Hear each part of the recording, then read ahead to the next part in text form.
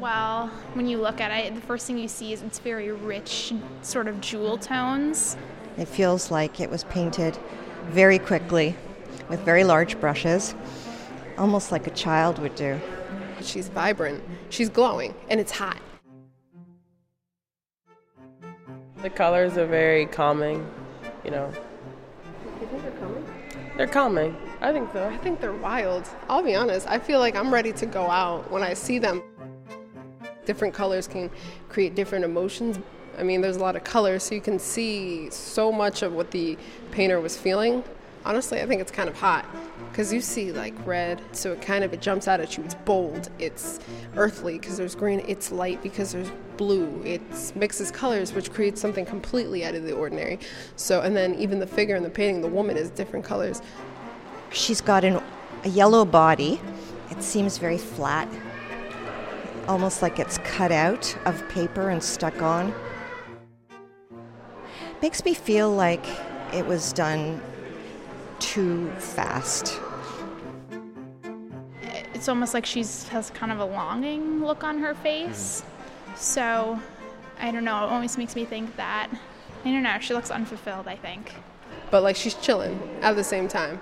So maybe I would say that she may be sad, but the world around her is so colorful. So she's not so sad after all. We don't know what she's thinking. We don't even know if that's a female. Shoot. She has a nice butt, but it could be a guy. I'm not even kidding. Like, you don't know. Art is so complex.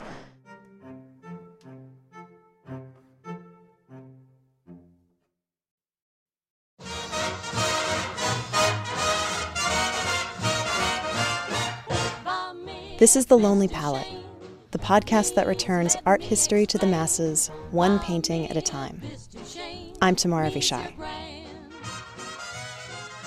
Episode 9, Ernst Ludwig Kirchner's Reclining Nude from 1909. Kiss me and say you understand.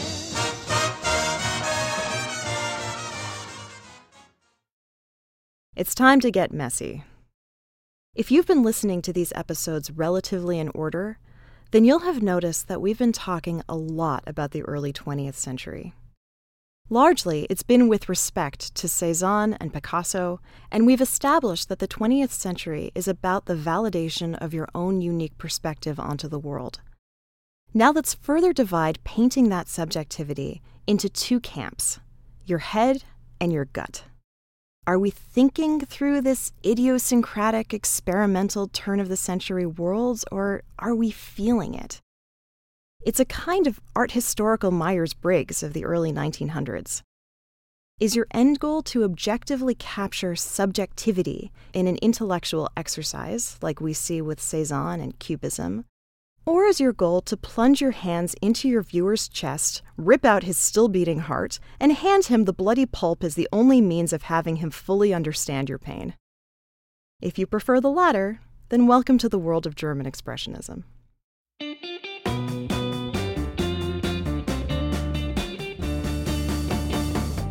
Empathy is a key word to associate with Expressionists in general.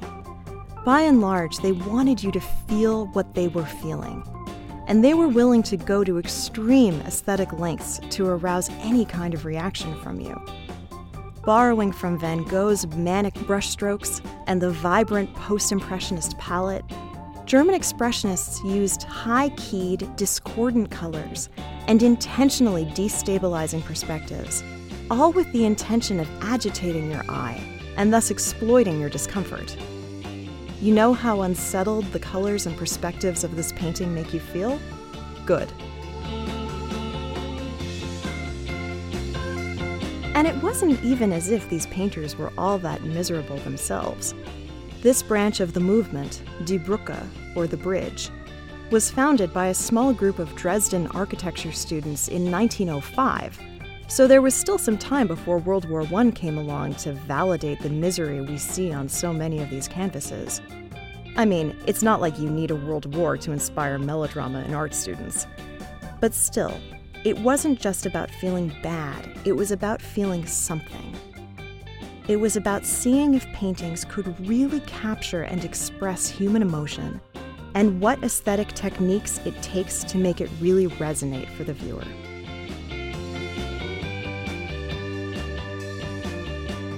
To create something so new, they needed to look under new rocks and expand their geographic horizons. Like Gauguin, the members of Die Brücke were captivated by exotic, non-Western cultures that seemed to connect more closely with raw, primal emotion. People who appeared to lose themselves in dance, in sexuality, in a kind of pre-Christian, idealized paganism of rusticity and ritual. In other words, the polar opposite of a stiff upper-lipped, corseted Western European society in the throes of Industrial Revolution. And so it's not surprising that so many artists of this period decided to take a leaf from Gauguin's book and determine that the best way to go forward was to retreat backwards, to rub shoulders with, in their words, less developed societies. After all, what was so great about progress anyway, if it just served to repress human instinct? They wanted to trace their origins back to the Garden of Eden before the fall, even if, like Gauguin, they were creating a fantasy world. The German Expressionists were only a few of the many artists across Europe who were dabbling in this non-Western art. There were some aesthetic calling cards, and you can see them from Gauguin to Picasso to Kirchner to Matisse. A purposefully simple style, rough, unfinished textures, flattened shapes of bold, pure, often discordant color, lumbering, nude figures, all painted with a sense of wild abandon. And all of this art fell under the umbrella of a period that came to be known as primitivism. I know. The phrase primitivism sounds like it should be a dirty word, and to our contemporary post-colonial, post-Orientalist ears, it is. But it's also a handy way to categorize the art that came from this specific period, where European artists were visiting ethnographic museums and collecting pieces of African and Siberian and oceanic art that felt exotic and strange, and yet was able to express a deeply instinctual truth about the human condition, before pesky Western critical distance and puritanical religious mores got in the way.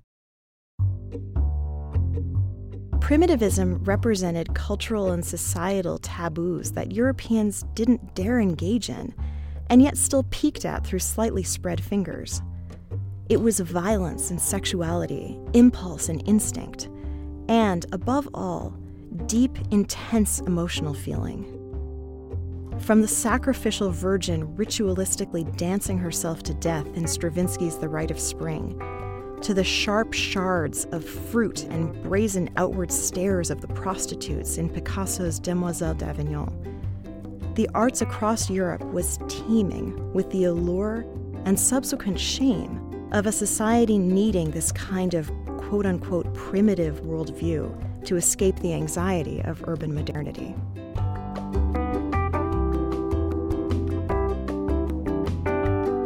So back to our friends at Die Brücke. The term "the bridge" came from their manifesto, where they stated their desire to break free from the chains of convention, i.e. the academic style they'd been studying, in order to create a new mode of artistic convention. They wanted to bridge the past to a utopian future, where, lest you forget that they're art students, quote, "the only rule is that there are no rules." They were, in fact, a movement so open and so receptive that it's difficult to categorize them much beyond their own refusal of the status quo. Life in Die Brücke was a bohemian free love wingding with no restraints or inhibitions. Friends modeled for friends, artists slept with their models, wink, and the studio became a highly emotional, highly sexualized hotspot, uncontaminated with the cold, gray conditions of industrial city life.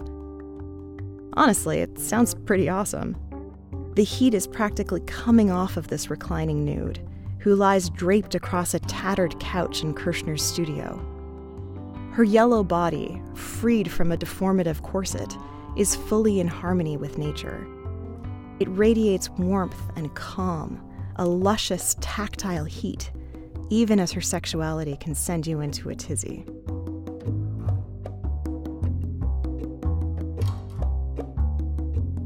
Nonconformist as these artists were, though, by painting in this kind of blocky, raw, primitivist style, they were actually connecting quite deeply to their own past. See, German art has kind of always looked like this. Germany, unlike Italy and France, never actually experienced a Renaissance, the rebirth of antiquity that took the rough, unhewn, expressive gargoyles and crucifixions of the Middle Ages and put them through the classical cleanup machine, subsequently making art neat and tidy and lovely again. If you were to look at German art through the centuries, you would be assaulted with raw, expressionist emotion and probably need to cleanse your palate, so to speak, with a nice Rococo landscape. There was a phrase for this aesthetic in the Romanesque cathedrals of the 12th and 13th centuries: expressive beauty. A deliberately wrenching and grotesque style of painting and sculpture, often on the facades of churches, which would make it abundantly clear what price you were going to pay in the afterlife if you didn't stop in your tracks and go inside. Die Brücke was deeply indebted to their German aesthetic past, and in their own way, worked to revive and affirm their cultural heritage. They created their own expressive beauty by rejecting finish or elegance and instead favoring crude contours and thick, visible brushstrokes. They were clearly influenced by the rough sculptural woodcuts they admired and emulated, and the thick, dark outlines that they worked into their art, almost as if they were painting with stained glass. In this way, German expressionists came by their primitivist style more honestly than any other European painter.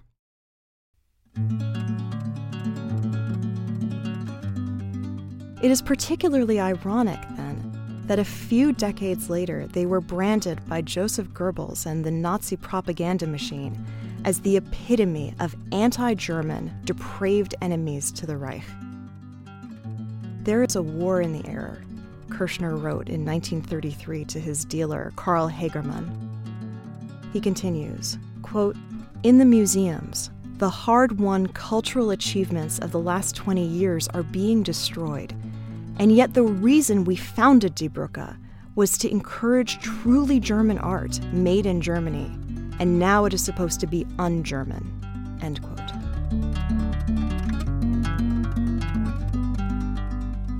Propaganda was an insidious, powerfully effective tool of Nazism. After the humiliation of World War I and the incompetent Weimar Republic that followed, it makes sense that the Nazis needed to rid Germany of the art that was capable of tapping into just how much Germans were feeling. It was because this art was so effective at arousing emotions in the typical German viewer that it was targeted and summarily quashed. But what is particularly interesting is how it was quashed. Goebbels and his ministry of, quote, cultural enlightenment had a piercingly perceptive understanding of how to use propaganda effectively. It's not an overstatement to say that it was the only war that Hitler won.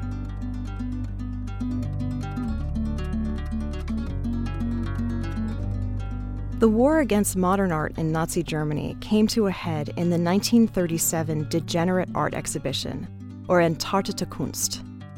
650 works of art by 112 artists, some Jewish, all modernist, and 25 just by Kirchner alone, were plundered from museums across Germany. But rather than destroy this art, which would have been the easiest thing to do, Goebbels brilliantly decided instead to mount an exhibition with the explicit aim of using its emotional power against itself. How? Well, almost 2.9 million Germans, an average of 20,000 per day, came to point and laugh at these paintings. Because every conceivable element of the exhibition was grossly manipulated to ensure that a viewer would come away disgusted. The venue, for example, the Institute of Archaeology, was deliberately chosen for its cramped space and dark, narrow rooms. The objects were displayed to evoke maximum visual agitation, some without frames, others crooked, others still with slogans painted across the object itself, daring the viewer to take it seriously.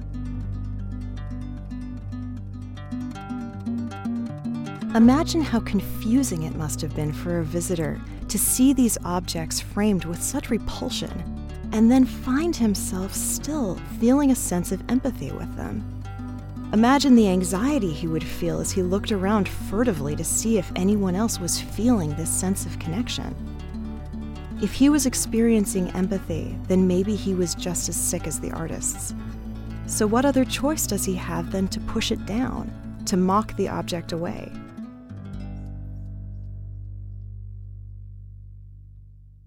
The Degenerate Art exhibition was disturbing in its effectiveness, an early and prophetic example of how adept Nazi propagandists were at drawing a line in the sand between us and them.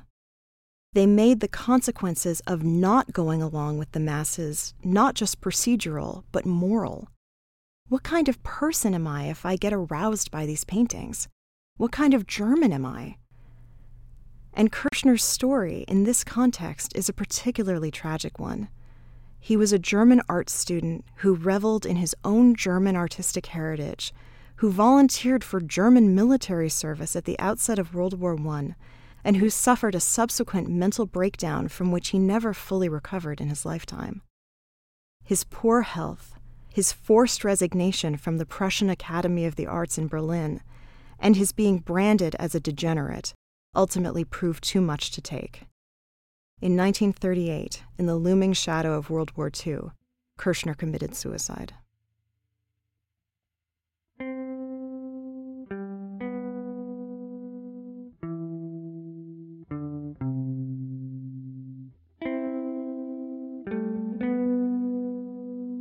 There's a bittersweet tag to this story. The day before the opening of the Degenerate Art exhibition, at the nearby House of German Art, the Nazis mounted their own proper exhibition, modestly titled the Great German Art Exhibition. The purpose of this show was, essentially, to be Entartete Kunst's foil. Enough time with the obscene degenerates, they figured, and you'd be forced to run screaming into the open arms of decency. Unfortunately for them, though, the art sucked. The objects in the bright, airy exhibition hall were a derivative, inert stab at classical antiquity, alluding, ironically, to that Renaissance that Germany never had. Nude, prepubescent girls painted with sterile realism, sculptures of bulked-up, soulless meathead supermen. Just as naked as the Expressionists, but completely unsexy. No heat, no empathy, and no visitors. Barely anyone came, relatively speaking. A puny 420,000 Germans came to the Great German Art Exhibition, nearly 5 times fewer than went to see Degenerate Art. And the exhibition closed, quietly embarrassed, later that year. Even Hitler was disappointed with it. And nobody talks about it. It barely has its own Wikipedia entry today. You know, they really should have taken a leaf, this time, from the German Expressionists. It turns out art without a soul really doesn't do much for the viewer.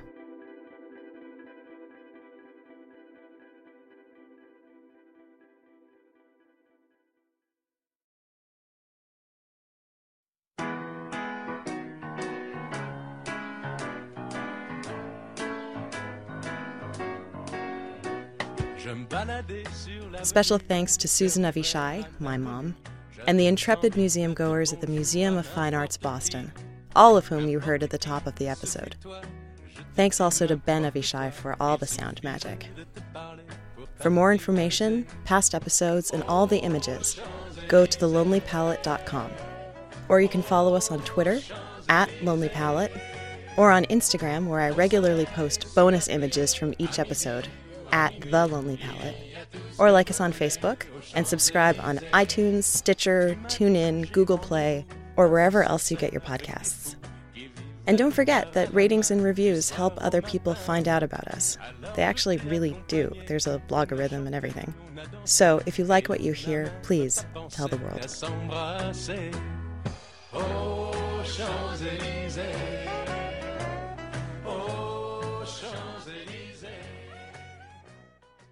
Next time on The Lonely Palette. I'm looking at a geometrical abstract painting, which is white but with pieces of color. Well, it's very flat. There's no gradients of colors. It actually kind of reminds me of a computer monitor a little bit. It's, I don't know. I feel like I want more, but I don't know what more I'd want. I realize when I'm describing it, I think, oh gosh, does it evoke any picture? And I think it doesn't.